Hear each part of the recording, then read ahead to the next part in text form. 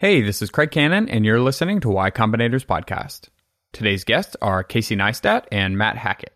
Matt and Casey are the co-founders of Beam, which is a live video app that CNN acquired last year. And you may already know Casey from his YouTube channel, which has something like 8 million subscribers. And Matt, prior to Beam, was working at BetaWorks as a hacker in residence, and before that, he was the VP of engineering at Tumblr. So just a quick note before we get going. If you haven't yet subscribed or reviewed the show, it would be awesome if you did. All right, here we go. I mean, didn't Google just announce last week some clip-on camera that captures what's in front of you? In typical Google form, they pitched it, though, as like, this is the center of our AI learning platform about the world, which is the same marketing mistake they made with everyone wants a face computer. No, everyone does not want a face computer. Everyone does not want an AR learning camera clipped to their chest. But they probably do actually want a camera. I think from purely a creative perspective, I think that the struggle for interestingness, that's a line that we used to use a lot when we were pitching, but like solving the struggle for interestingness from a video perspective is paramount to having anything succeed. And I think what Snapchat did that was so amazing, beyond the story mechanism being so fascinated, but like I dismissed Lenses as kind of a gimmick when it first came out, but what Lenses did was it solved the struggle for interestingness from both the creator's perspective and the viewer's perspective. Here, put dog ears on. That's interesting. That's fun. Mm-hmm. And I think the trouble that we're seeing, certainly we saw at Beam, that they're seeing with spectacles, and that I think every single live platform, none of which have truly succeeded yet, is because they don't address that struggle for interestingness. And I think that the reason why video games have succeeded in the live space is because they do. Here's something that we all understand. It's a game. And I get to see your face playing it. That's dealing with the struggle for interestingness. But I think broadly live is too wide open. There is no box there. And I think what we were trying to do with Beam, like, it's one of the things we talked about. It should be a 4-second clip or a 6-second clip. So if you string a bunch of them together, it needs to feel fun, like you're watching an edited movie. We were wrong. It got boring quickly. Watching people's raw lives got boring quickly. So how are you going to deal with that in the future if you're handling multiple feeds from all over the world? So with the product, so we learned a lot with Beam V1 that we imported to a much, much smaller problem set, which is what we're dealing with in Panels, the product that's out now.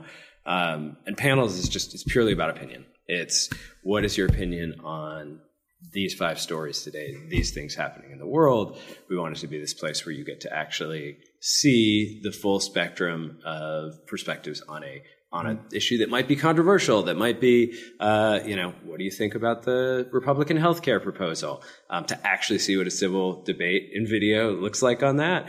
And the way we made it more interesting is like, it's just really contained. Mm-hmm. So I think we took a lot of the little product cues about how to set someone up in a context both to create and consume, in which they're going to be articulate and pointed and fast. And we do that with some priming, and there's some ways that we actually try and guide you towards creating something that's really compelling. Mm-hmm. But the domain is much, much smaller. Like, we're not trying to make that's not the platform for everything you could possibly take a video of in the world. It is, what do you think about this news story? Yeah, it's if you hand someone a camera and say something interesting, they're going to have no idea what to say. But if you hand someone a camera and say, what do you think about the latest healthcare proposal? They'll probably have something to say, and that something will be tied to a specific narrative. So that is an attempt at addressing that struggle for interestingness. Right. I mean, it's tricky because it seems that the internet deviates towards like kind of a shit show most of the time. People aren't civil at all. So generous. You said that so generously. Well, we have turned off YouTube comments. I see that you still have them. But you turned off YouTube comments? Yeah, is that a bad idea? You still get views? Yeah. Not as many as you. Yeah, you'll get annihilated in the algorithm for that. They punish you severely for that. Oh, really? Yeah. All right, maybe we should turn them back on. But I agree. Comments are absolutely toxic. If you go into your community settings on the left-hand side, you can go down, you can highlight words, and if any of those words pop up, those comments will be automatically hidden. Oh, all right. So if you were to go into my library of those words, you would find the most disgusting dictionary, bibliography of words that humans have ever uttered. And the funny thing about that is people who use the kind of slurs and profanities that I have blocked, they also don't know how to spell those slurs or profanities. So you have to come up with every spelling of every derogatory word you could ever identify because they don't know how to spell well. But Yeah. I mean, here's the thing about that, though. I think it's really easy, and I especially think for people our age who sort of grew up on the very early internet, which was a very, very small place compared to the almost half the world that has access to it now. There's this easy thing to go like, oh, it's just the internet. It's a gross place. Like anyone can say anything. I actually think we, as people who make products, need to stop thinking like that and start thinking about, no, the entire world now has access to this thing. How do we actually design it purposefully so that that doesn't happen? How do you actually create a place for people to not be harassed, to actually have a civil discourse? If you're designing a social product and you kind of just throw your hands up and go, it's the internet, you're wrong. Like that is not the era we live in, and we need to take on that responsibility as people who make these things. Yeah. Who just said, somebody smart just said, I used to go to the internet to escape the real world, and now I go to the real world to escape the internet. Oh, yeah. I don't know who that was. I saw the tweet was floating around, but I think that pretty much sums it up. And so is it just like heavily community moderated? Like how do you guys, because this is like obviously a contentious opinion. How do you put these ideas into your product? Yeah, I mean, there's no one answer, and I don't think I'm not going to come and say like, here's exactly what we're doing and it's perfect. What we're doing right now with panels is we're very purposefully building it slowly. It's not an open community yet. You have to sign up, give us some info about yourself, and we're trying to let people in real demographic balance. We're trying to, in general, tech early adopters tends to skew a little bit male.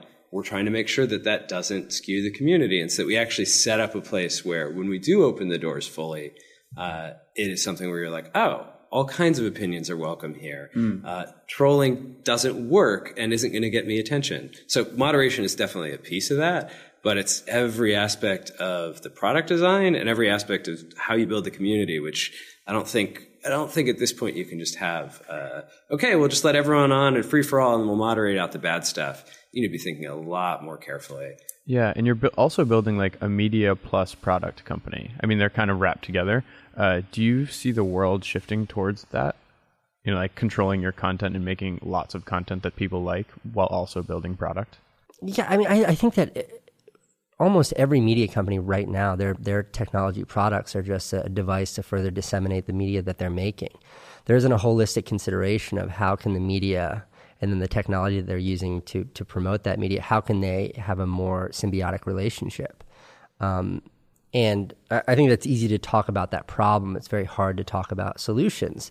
And I think Beam Panels is a very literal version of integrating those two. It's a very good example. But I can tell you plainly that it's very hard to realize. Like the way we've integrated Beam thus far into our content, I think is boring. I don't think it's that interesting. I think it's much more interesting to explain it. Like we have this crowdsourcing product that we can have people chiming in from around the world, and instead of having panelists that are old, bearded men, we have panelists from all around the world. That's fascinating. That's a very compelling idea. But then when you see the reality of it, you're like, I don't care. So these are very challenging problems to solve, and I think, again, the benefit that we have here is that we are trying to solve them from day one. We're trying to solve them proactively instead of reactively. We're not going to be backing our successful big media company into solving these problems. We're building a company around those problems. And is managing these like disparate kinds of teams new and weird for you? Or like, have you felt like you figured it out so far? No, I mean, I absolutely, it is new and weird. I think I've always been on the other arrangement where we have a technology team where I work on a technology product or run a team that makes a technology product that lots of media gets made with. Never having both of those under the same roof. So every single day, it's on that very basic thing that I was talking about of getting people in the newsroom to realize that this can change, that we are in 100% control of the product we're using.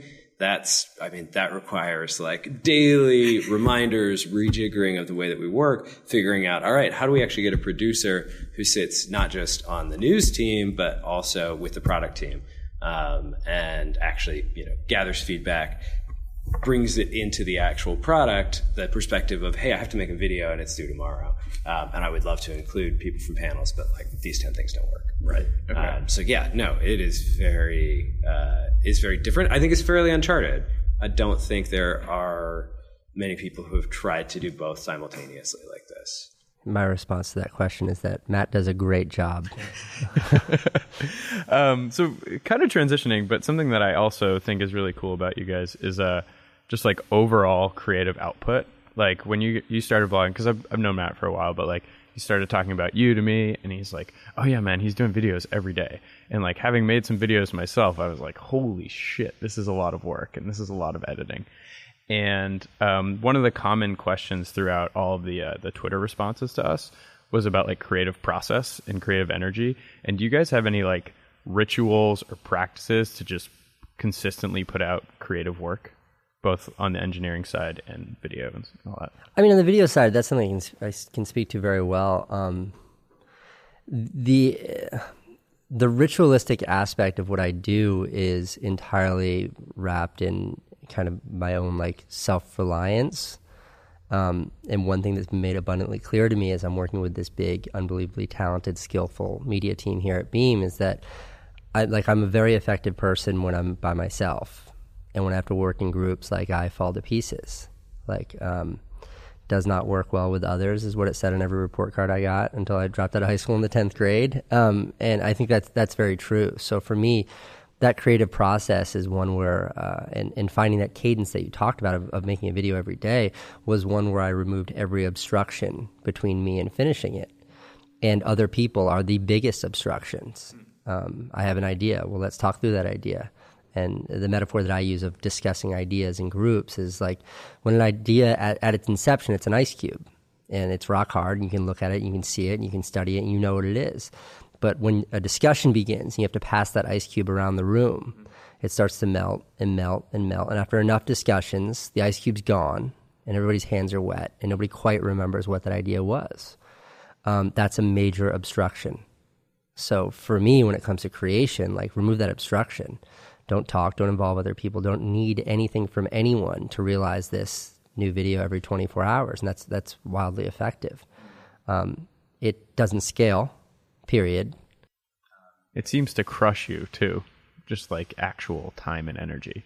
I mean, no, not me. I feel great about that. It's like that's like an energy source for me. It's the same thing. It's like running.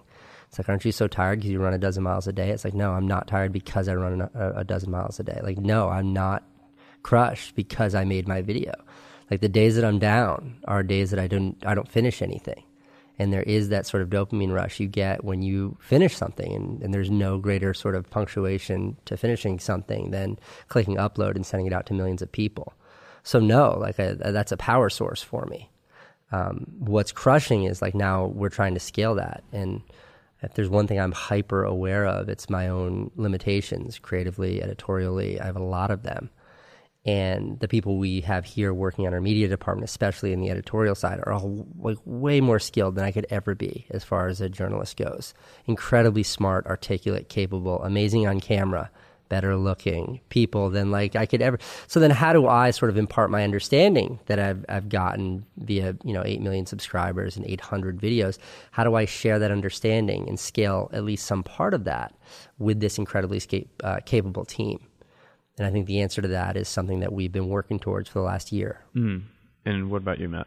I mean, I'll talk about engineering and like coding, building a product, because I think at this point in my career, I'm a manager, and like that's a very different.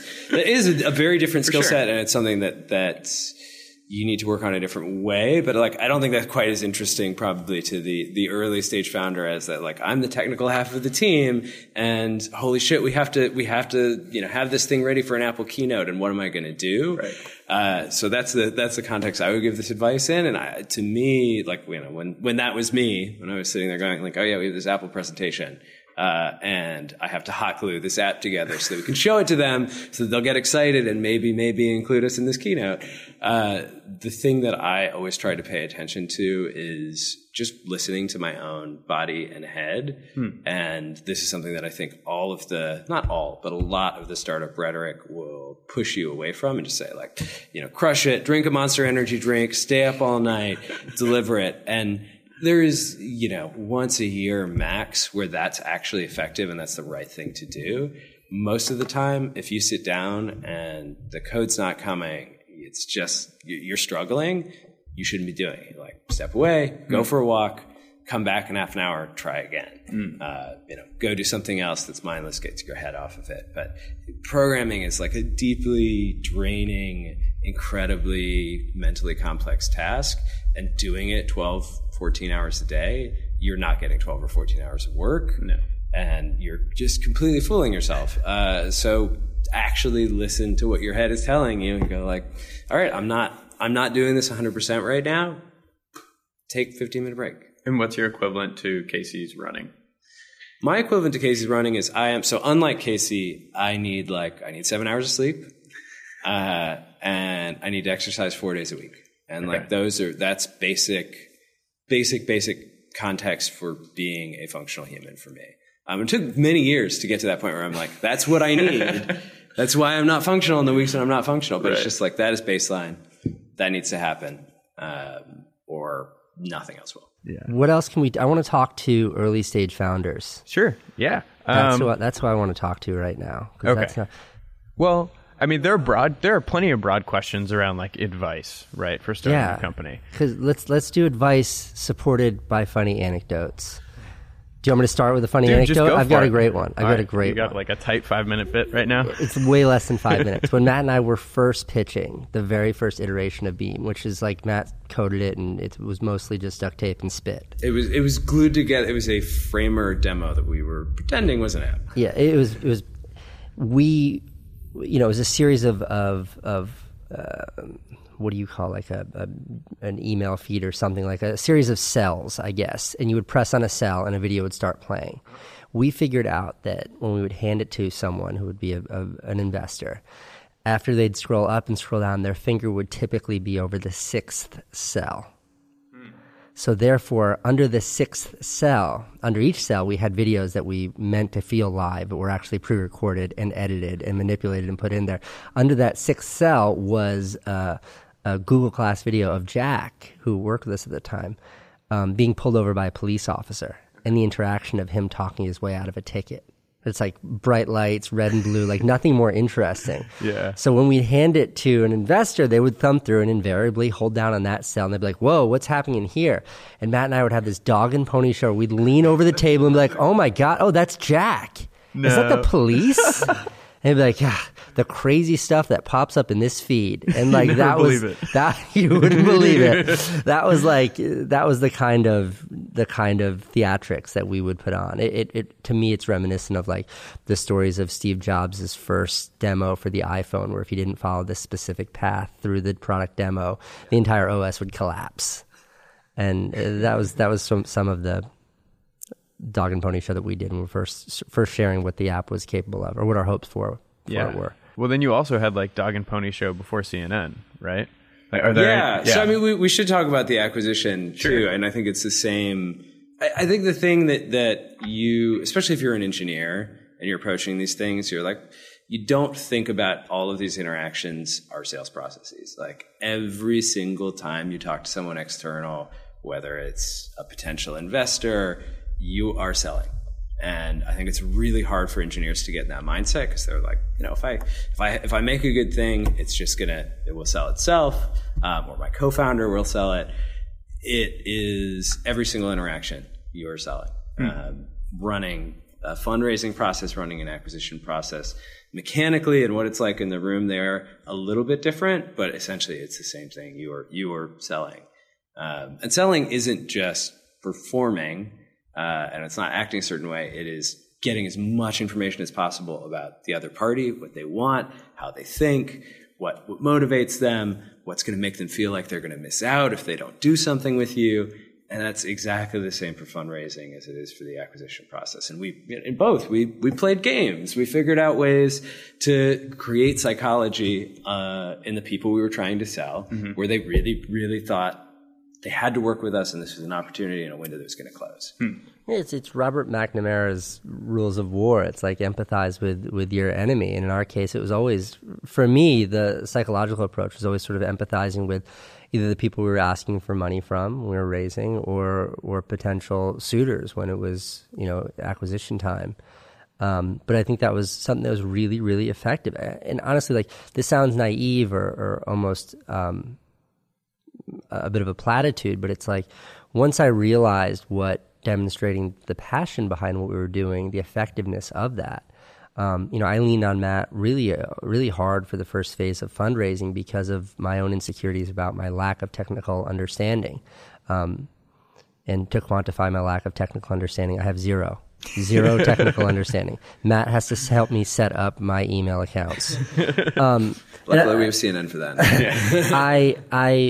I was really insecure about that, and I used to look to Matt, and it was only through the process that I realized that any investor has any understanding realizes that a good founder will hire the best engineers that are better than he or she is, and they really don't give a shit about how well you can write code. They care if you will succeed or if you will not succeed.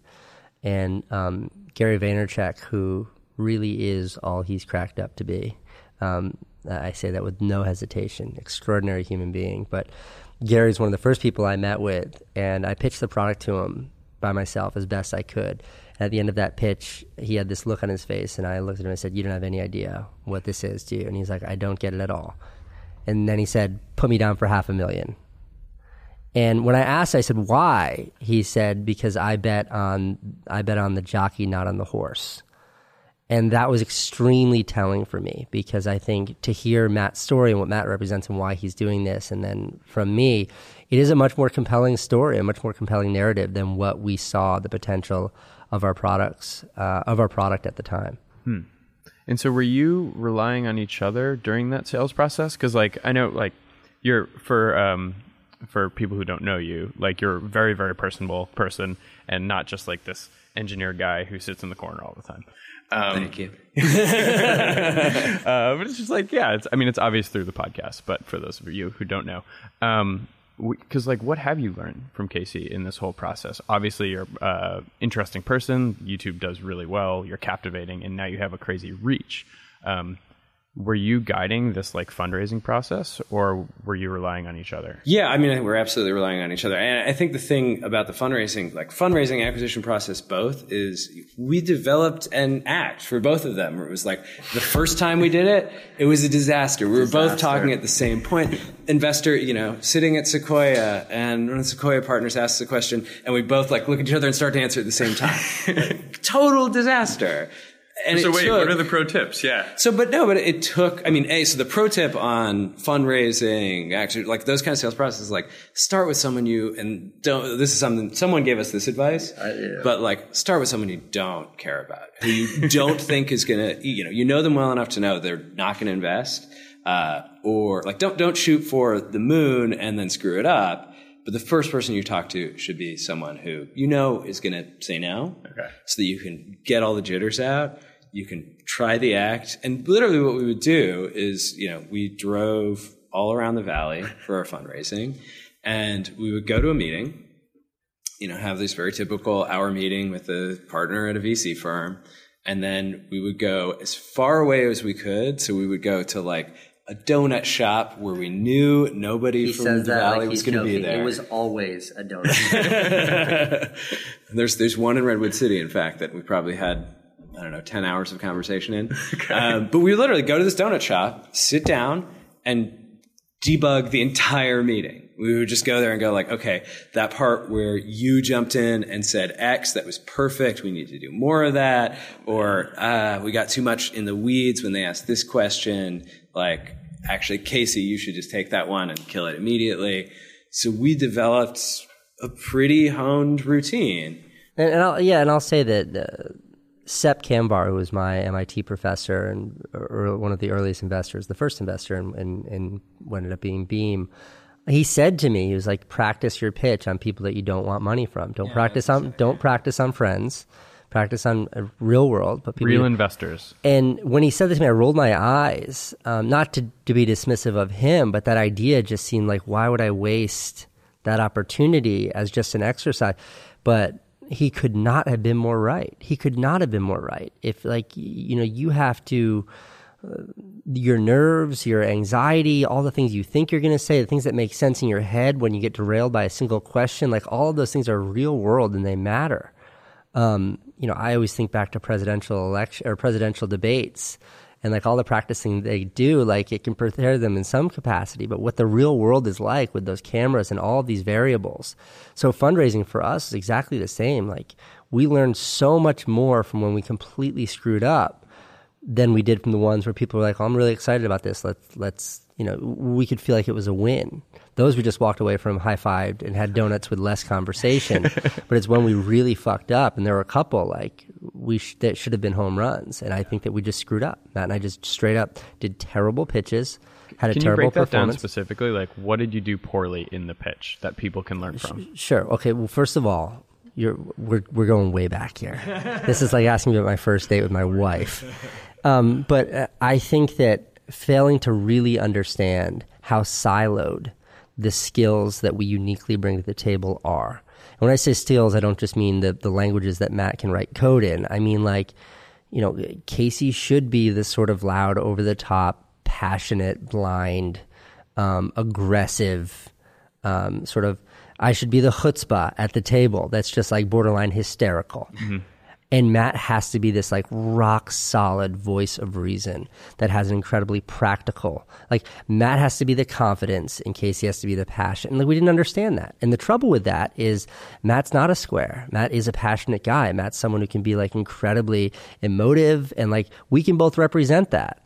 Like I can sort of bullshit about technicalities all day long enough to instill confidence, but like he's better at that than I am, and I'm better at this than he is, and like understanding that.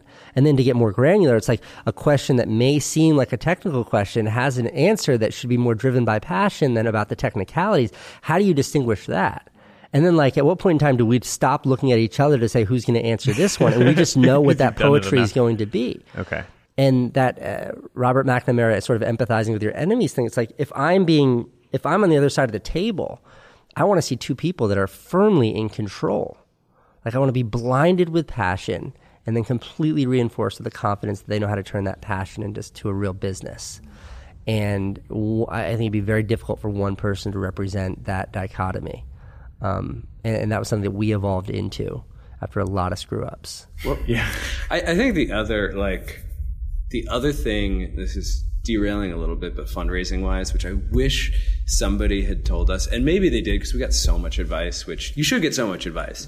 We talked to Sepp almost every day when we were in the Valley. We would go back to the hotel room and like Skype with Sepp, who's incredible for doing that with us. He's a very busy man. But aside from getting advice, this is one that either I never heard and it didn't stick, or I heard and it never stuck, or I never heard. But understand what a no is, and understand the many, many, many varieties of no that you can get from investors, and they're all no's, and they all should be treated the same. So, and this is very smart on investors' behalf. They're very smart. They want to keep optionality. They want to make it possible to still invest in you if it turns out to be a hot deal, and they just had the wrong perspective. So you will rarely, I think the best investors will give you a strong no, but in general, you'll rarely actually get a no. Mm. You'll get lots of things that sound like yeses, but are actually no's. Mm-hmm. Things like my favorite one where Casey and I left the meeting and we're like, yes, like that's a huge check. We're so excited. That's our lead. And then we started talking to our advisors and other investors and they were like, oh, that's a no. And this is something that I've since seen in other companies who've asked me for advice, is someone going, that's great. We're totally in for X amount as soon as you find a lead. Oh, okay. And that is just you're like, all right, great. They're in for X amount. And actually, they're not in at all unless you can sell someone else who's willing to take more of the risk. But there's a million varieties of that. And there's some good blog posts about this. But just like understand that if you don't have a term sheet, it's not a yes. Yeah. And even if you have a term sheet, there's still some chance that it's not a yes, but probably is. But don't leave a meeting and hear, we're super interested. Tell me who else is investing, and we'll definitely be in. That's a no. Almost everything other than a term sheet is a no. We were raising, and Sepp was our voice of reason. He's just one of the most thoughtful people, especially when it comes to fundraising or anything in the startup world, of anyone that I've ever interacted with. And he was who we leaned on the most. But we had another friend who will remain nameless, who was in the Valley at the time, who was in the process of, it was like an $80 or $100 million raise, which he did execute on. And we would go meet with him when we needed nothing more than a proper ass kicking. And I remember when we finally closed our lead, which was a wing and a prayer. It was, I think, Jeremy Liu at Lightspeed really believed in what we were doing. He saw the vision, but I think the most impressive thing about Jeremy is he took a big swing. He took a risk. Like I can speak more to that, but he's an incredible VC because of his willingness to sort of assess and understand the risk that he saw in us. But he took that chance, and he was decisive too. I think in comparison to lots of other investors, he was like, a day later, we got a yes. Extremely decisive. But when we went to this crazy maniac that was our voice of insanity in the valley, I remember we finally told him, like, we got our lead. And I just remember this guy being like, okay, here's what you do. You get him on the phone and you say, you listen to me, you fucking bloodsucker. Here's what we're going to do. I want quadruple the amount of money at 10% the valuation that we discussed, or the deal's off the table. And it was like, I think he was 80% serious when he was talking like that. And I think what I learned from seeing that kind of like maniac type person succeed, at least in the fundraising part of the process, is that like just how much people respond to that blind passion. Because like he was nuts, but he was nuts for what he was doing. So much so that he was able to raise 9 figures based on his idea. But Matt and I would always sort of leave our meetings with him jazzed up, and we would always say, like, we would dismiss 99% of what he said, but that 1% was just enough to sort of give us a little bit more confidence in our future pitches. That's wild. Was there anything you guys did to kind of build that up within you? Because it's even just doing like podcasting, like the counter transference of energy between people is such a thing that's not necessarily obvious to people when they start podcasting. Like, what did you do to build up that skill to counter transference of power? It's is like that this. What you just said? People use counter transference as a psychological term of energy. So if you go into a room and you're kind of just like a dead I fish. understood what you meant. I just had never heard that. Yeah. Okay. What did you ask me? How did we deal with that? How did you get better at it? How did you get better at it? I think Matt is like an extremely level person, and I'm not. And I mean it. And like, if Matt gets nervous, I've never seen him show it. And I have to say, like, I drew a lot from that. Like, there was a lot. I think walking into a meeting alone would have been very, very scary. But like that counter transference was not from them to me, but it was sort of mitigated by the fact that there's 2 people on this side of the table. And again, that sort of dovetails back into that balancing act, that Abbott and Costello routine that we had worked ourselves into. But for me, that's what a lot of it was really like learning how to rely on Matt to keep myself level in meetings and be as effective as possible. I think the other thing is just getting yourself in the mindset, like before, especially if you go to like Sand Hill Road, if you go to these places that are designed to feel powerful, is to just take a breath outside and go, I got invited here. Like, I got this meeting. I think that was easier for me to do because I had been part of Tumblr's fundraisers and had been to been to those physical spaces. And like, yeah, I could come here. It's okay. But even if you haven't, I think it's just important to sit there and go like, this isn't, I'm not begging. I'm looking for a partner. I came here because you invited me. And just to get yourself in that mindset of like, absolutely belong in this room. What's a little bit more counterintuitive advice that you've learned along the way? I know, Matt, you think a lot about startups. Maybe Casey, you similarly think about startups all the time, but also just creative work. What's the counterintuitive advice you've learned? Sure. I mean, my counterintuitive advice is just the power of brute force. And I mean that. I think that it's always about intellectualizing and thoughtfulness and listening to more podcasts and reading more books and all of that. But I think at the end of the day, like it is brute force. It is hard work. It is an absolute unwillingness to accept failure, to accept no.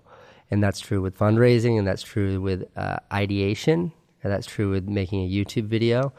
And, how old am I now? 36. In the 18 years of my career, I found that to be the one sort of consistent, the one constant through everything. That in any version of success, it's been because of an absolute reluctance and of that sort of brute force. I will not stop moving until I achieve what I want to succeed or what I want to achieve. And every time that I would identify as a failure, it was because of a lack of that or questioning of that. And I think Beam 1.0 is a very good example. Like, our product failed, but the company succeeded. And I think a lot of that comes back to sort of that absolute relentlessness and tenacity of not just Matt and I as leaders, but the entire team. Like, we had a product that was failing. Like, nobody at the team quit. Nobody cared. Nobody really gave a shit. It was heads down. What else can we build? So we started building all these weird products and experimenting. And we built one about the election. And it was just like, no, let's just keep going. Heads down, keep moving, keep pushing, keep pushing. And I think that is not sexy advice. That's not romantic advice. That's not something that can be analyzed and broken down. But I do think it's absolutely pivotal for any kind of success in life is to embody that in everything you do. Mine's not necessarily counterintuitive, but I think especially for engineers, people with a more technical mindset, it's really tough to learn, is just ask for what you want. Super directly, simply. It's good advice. It really, it's good advice. I mean, so in the really, like, this is a very tactical sort of micro thing, but I think it's something that I see. I'm now on the receiving end of a lot because people are asking me for startup advice, and I often get emails that are just super roundabout and are essentially, hey, I'm starting a company. It's a social app. Can I buy you coffee? I don't want to be bought coffee. If you sent me a one-line email that said, hey, I'm really looking for an amazing iOS engineer who's looking to found a company, like, oh, there are 3 people I can introduce you to. Mm-hmm. And I can do the research on who you are. You don't need to fill me in. Like, just ask. If that's what you're asking, I'd love to help. If you're asking for an hour of my time to vaguely talk about ideas, I don't have time for that. I literally have the words pick your brain. I have that as a Gmail filter. So if somebody emails me saying, I'd love to buy you lunch so I can pick their filter, and they go immediately in the trash. Yeah, I'm completely like how I start me. I literally was running last week and a woman stopped me and she works at one of the biggest publishers in the city. And she's like, I want to have lunch with you and discuss with you this thing I'm building. I think you could be a really big part of it. And I looked at her and I was like, what is it? And what are the actionables? And she's like, well, let's sit down and let's have it. And I was like, I have 3 minutes right now. Tell me what it is and tell me what you want from me. And she could not do that. She couldn't do it. So there's no fucking way I'm giving this woman an hour of my time.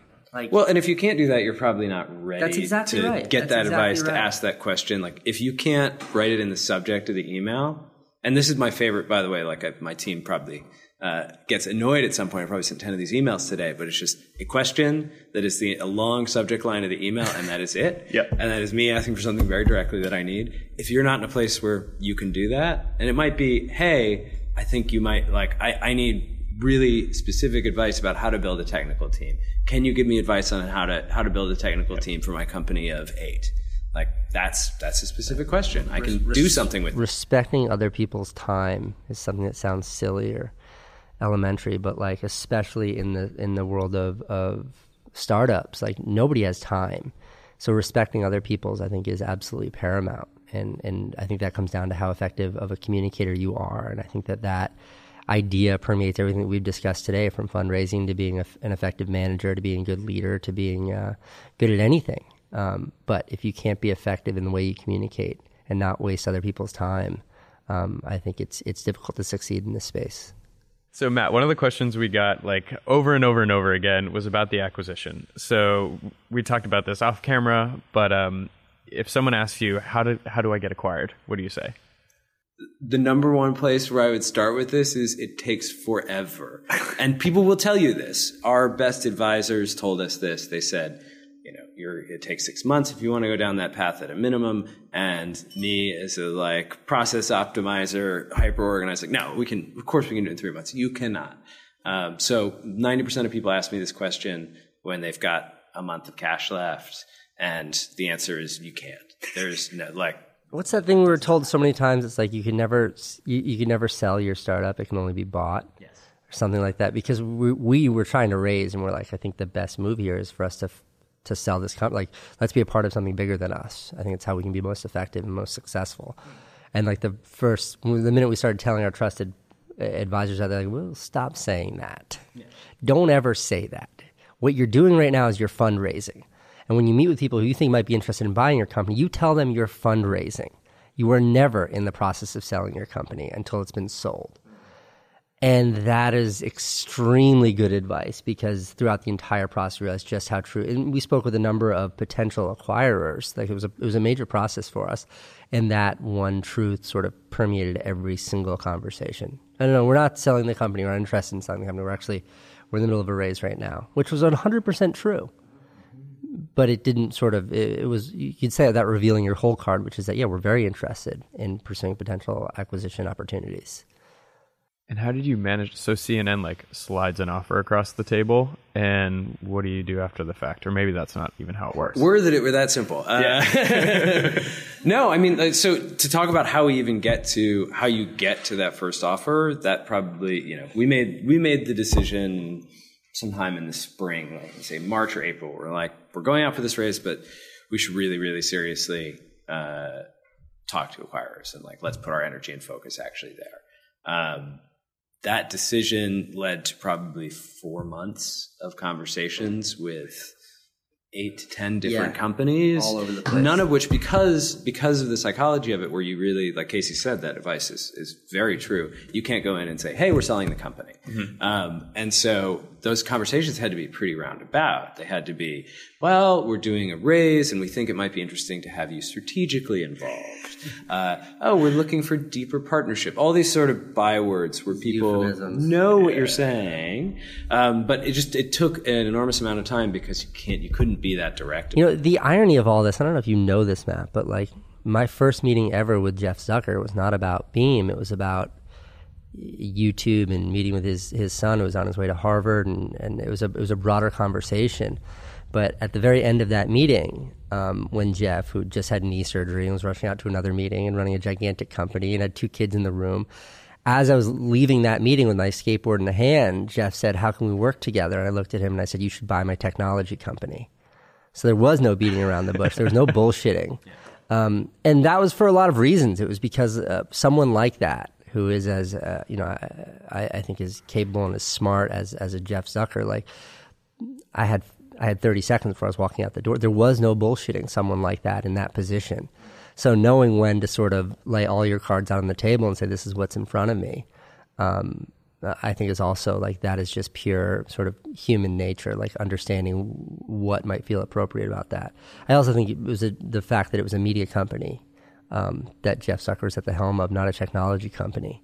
They're not used to typical tech acquisitions the way that a gigantic tech company might be.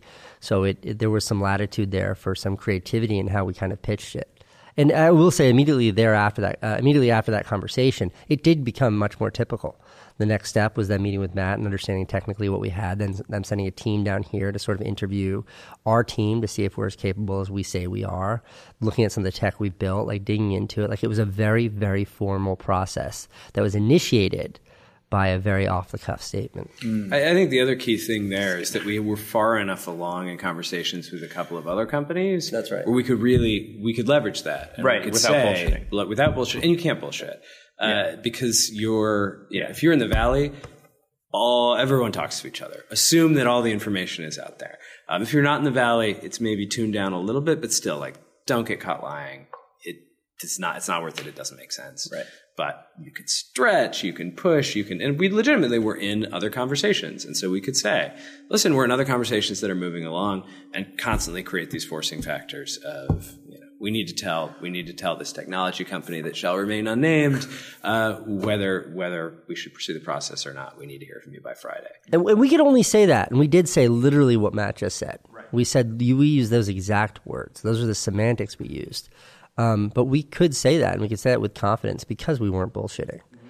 And I think if there was no truth to saying something like that, then that would have been found out. That would have been transparent, no matter how convincing either of us could have been. And is this all wisdom from your advisors? Because unlike meeting with investors, you can't really do this. There's not a lot of dry runs of these acquisition conversations. So there are 2 of our investors, advisors who were super instrumental in this. Sep was super instrumental as well. Yeah. The other ones that I'm thinking of are Renee Reinsberg and Merrick, whose last name I can't pronounce. It's terrible.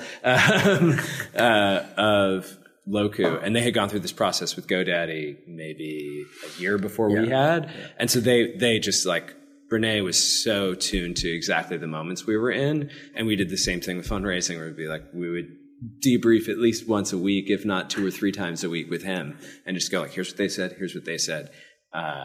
Those throughout the acquisition process, they were much closer to therapy. Like, you go to a therapist because you need to make sense of all the things in your brain. And like, we would go to Renee to make sense of all of the things existing in our acquisition conversations, because it was very hard to find anything sort of sensible or a straight line in there for us to build actionables around. But a difficult, scary process that I think was made easier by the fact that our backs were up against the wall. Like, Matt and I knew, like, we knew when we were out of money. We knew when the gig was up. And there was something, for me, something very confidence inspiring about that. It was black and white. Like, that didn't make me more scared. It was like optionality, I think, can often be to one's detriment. I always say that, like, when people ask me, what was it like having a kid when you were 17 versus having a kid now? And it was like, well, I have resources now, I have money now. When I was 17, I was on welfare. So it's very easy when I had Owen. It was a binary. Can I have that? No. Yeah. Can I do this? No. Yeah. And now it's like I have this little kid, and like, I just want to give her whatever the hell she wants, and she's like a spoiled monster who wakes us up at 4 a.m. because she wants to play with Elsa. But there was something about the do or die environment with which we were going through the acquisition process that I found tremendous confidence in. And was this, were there any books you resorted to throughout this process to kind of like figure out, like a mental model or like how to deal with this? Or is it just straight up advisor therapy?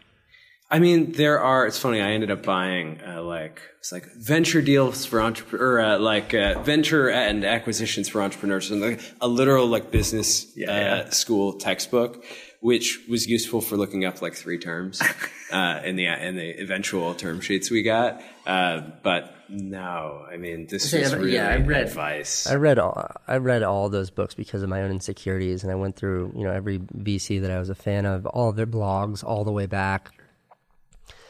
And all of that helped to the same degree that, like, I don't know, I could give you a book on how to read, on how to skateboard.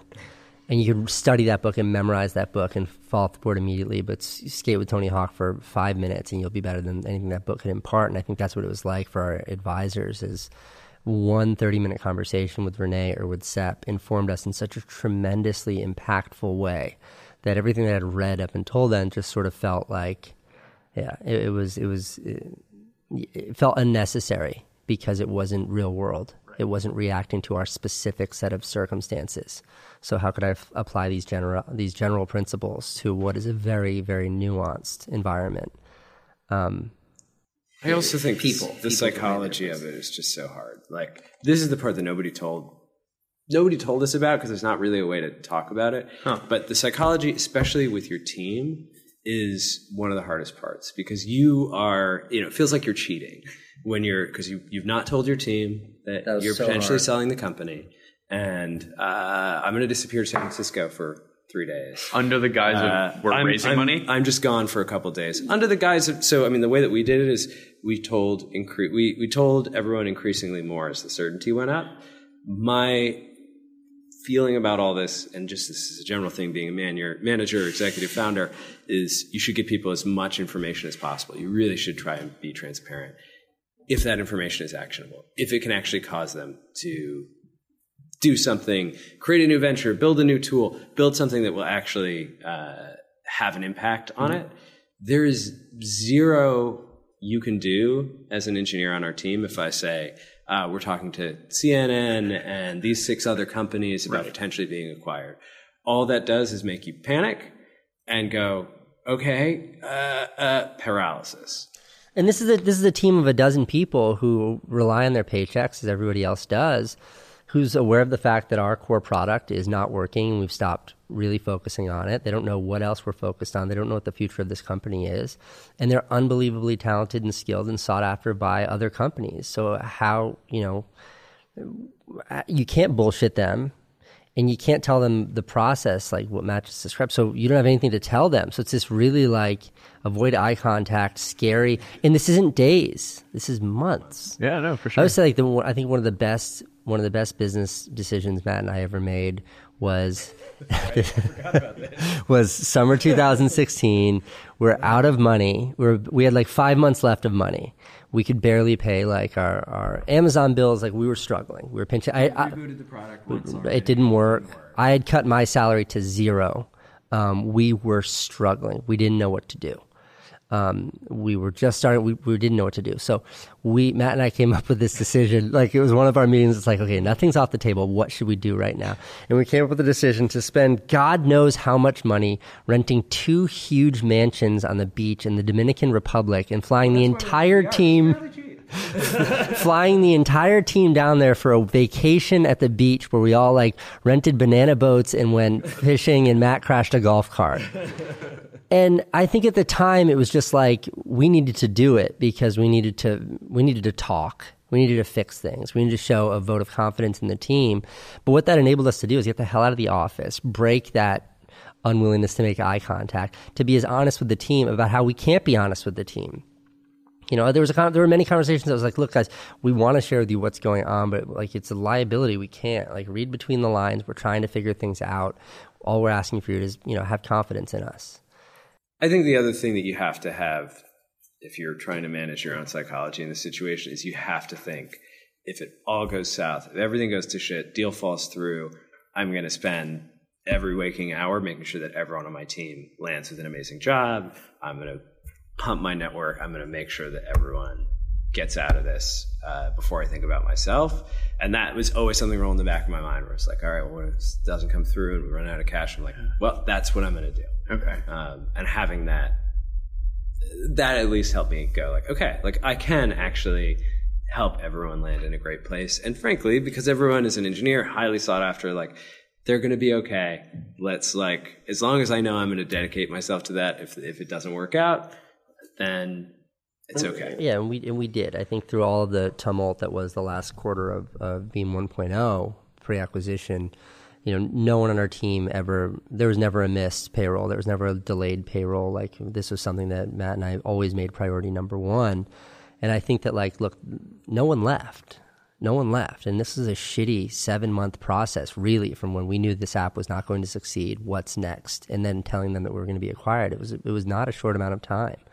And little things like that stupid retreat to the Dominican Republic was just sort of, it was us trying to demonstrate to the team how much we believe in them. Like, guys, look, here's something awesome we're going to do together. Does it make sense right now?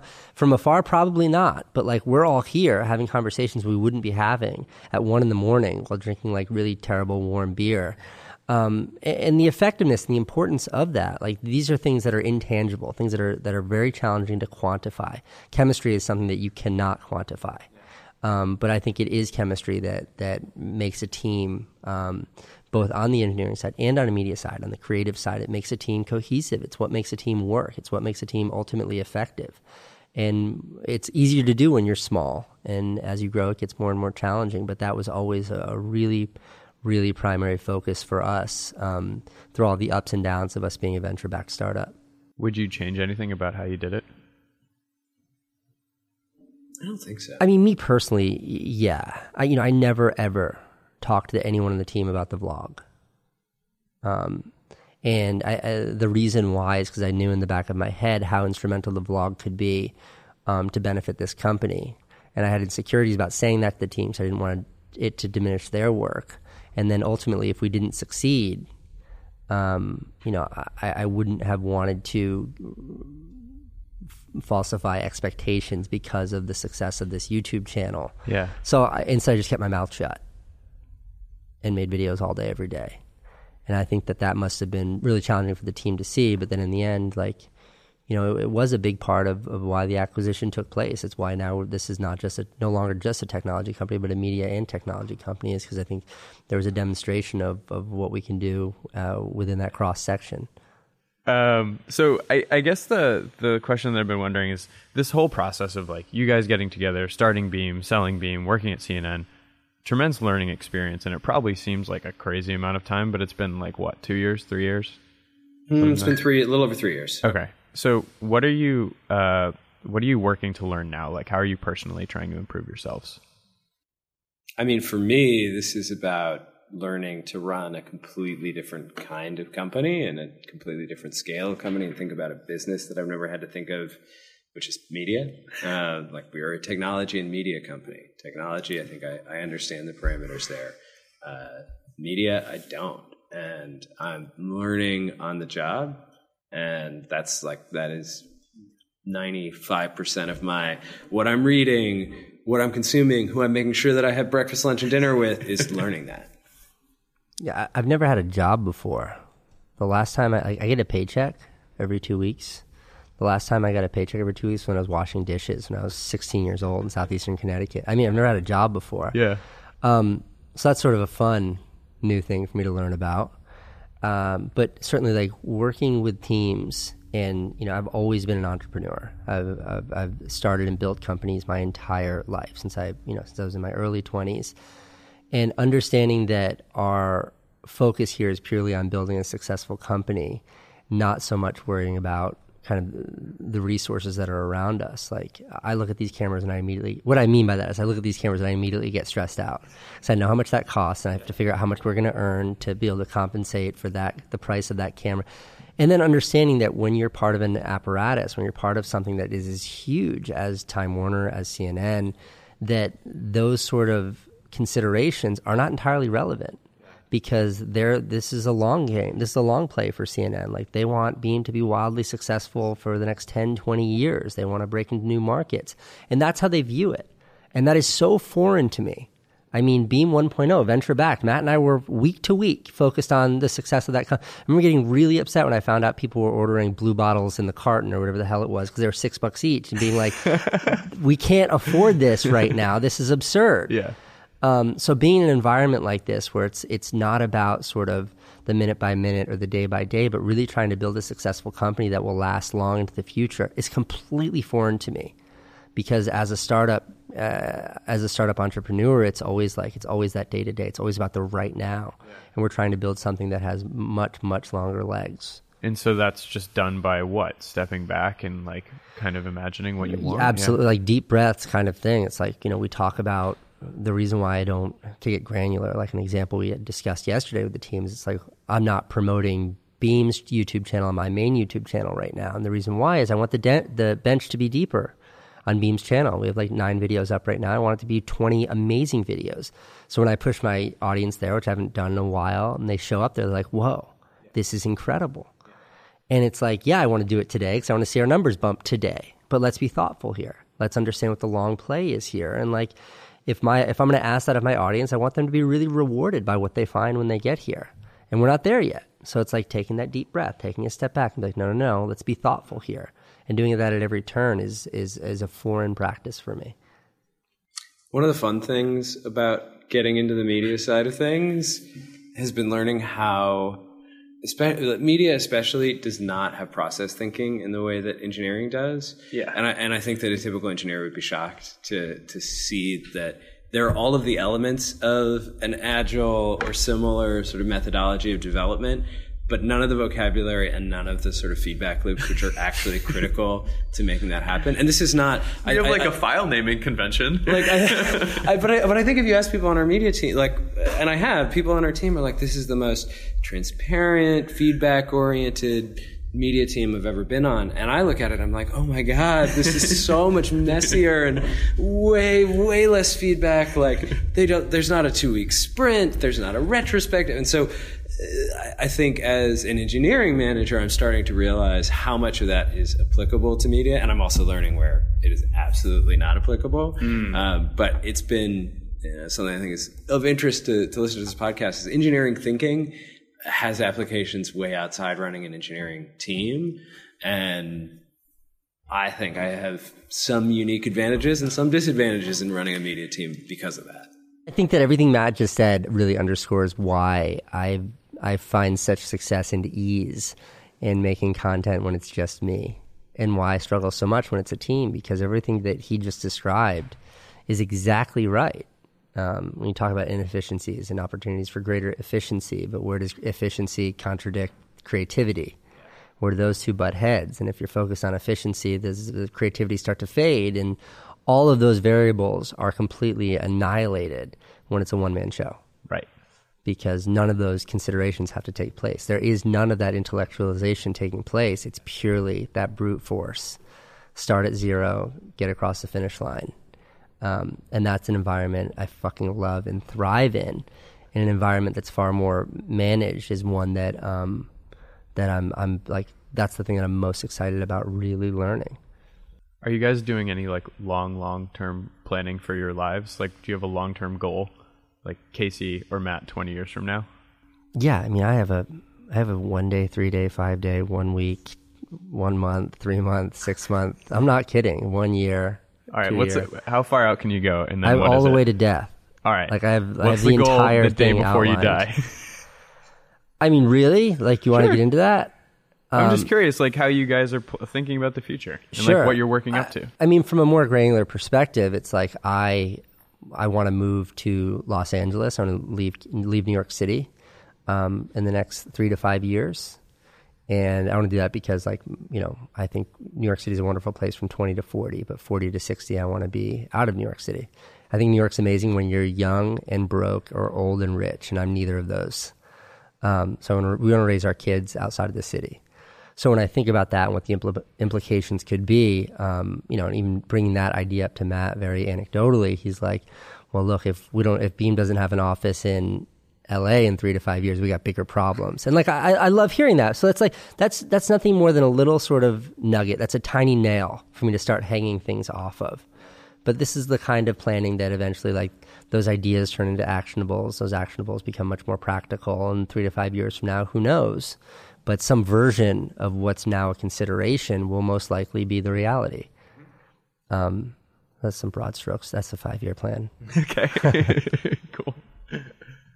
For me, it's critical to have a totally different career. Like, I don't know when this is. I don't have thoughts on timing and ways to do it. Tell them what you majored in college, Matt. Yeah, I have. I've already, I guess you could say I'm probably on my second or third career, but I have a degree in Victorian studies. Mm-hmm. I knew this, but the listeners didn't. I also, you know, my first career, which lasted approximately 18 months, was in contemporary art. That is a multifaceted man. He's a man of many, many talents.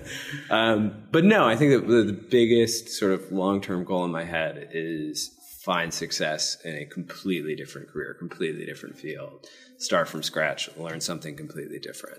I have a few thoughts on what the possibilities for that are, but I just think, you know, I want to basically be at the bottom again and learn how to do something completely different. That's great. All right, let's wrap it up. Thanks, guys. Yeah, of course. All right, thanks for listening. So as always, the video and transcript are at blog.ycombinator.com. And if you have a second, please subscribe and review the show. All right, see you next week.